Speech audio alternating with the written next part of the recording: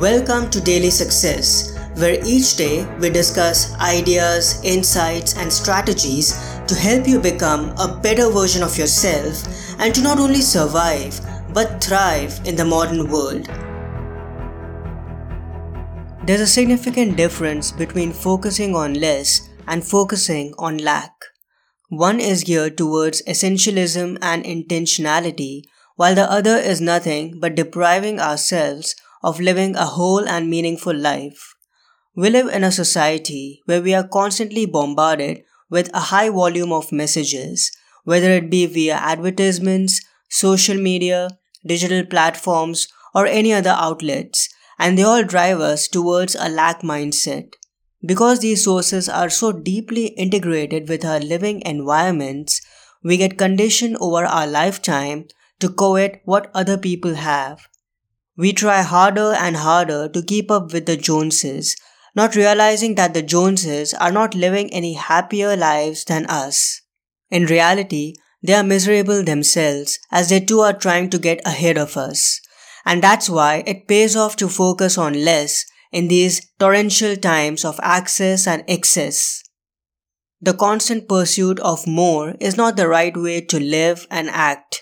We need to stop trying to get stuff that other people have. Trust me, it will not make you happy. We need to realize that the void will never get filled with externals. We need to fight our urge to accumulate things and hoard. We need to bring purpose in our purchases, in our lives, and in our way of living. No matter how much we try, the lack mindset that we have cultivated over the years will not go away easily. But over time, as we train ourselves relentlessly to focus on less, we'll be able to get a grip over our misaligned desires. Focusing on less doesn't mean that we don't have to buy any more things. No, we humans are driven by progress and life is all about expansion. It simply means that we need to be deliberate with what we bring into our lives. We need to be satisfied with what we have and cultivate an appreciation towards it. And let this new outlook guide our behaviors and actions. Less can be more if we choose wisely. We can always count our blessings no matter what stage of life we are in. As Marcus Aurelius writes in Meditations, quote, "Don't set your mind on things you don't possess as if they were yours, but count the blessings you actually possess and think how much you would desire them if they weren't already yours. But watch yourself that you don't value these things to the point of being troubled if you should lose them." I hope you enjoyed today's episode.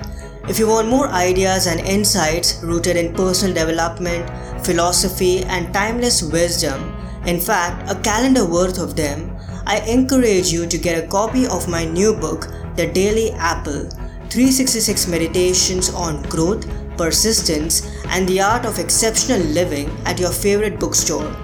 Like an apple a day that helps you become healthier and vital, each meditation has been designed to offer you positive information and inspiration to nudge you a little towards your better, wiser, and more well-rounded self every single day. Thanks so much for your time. Have a wonderful day ahead.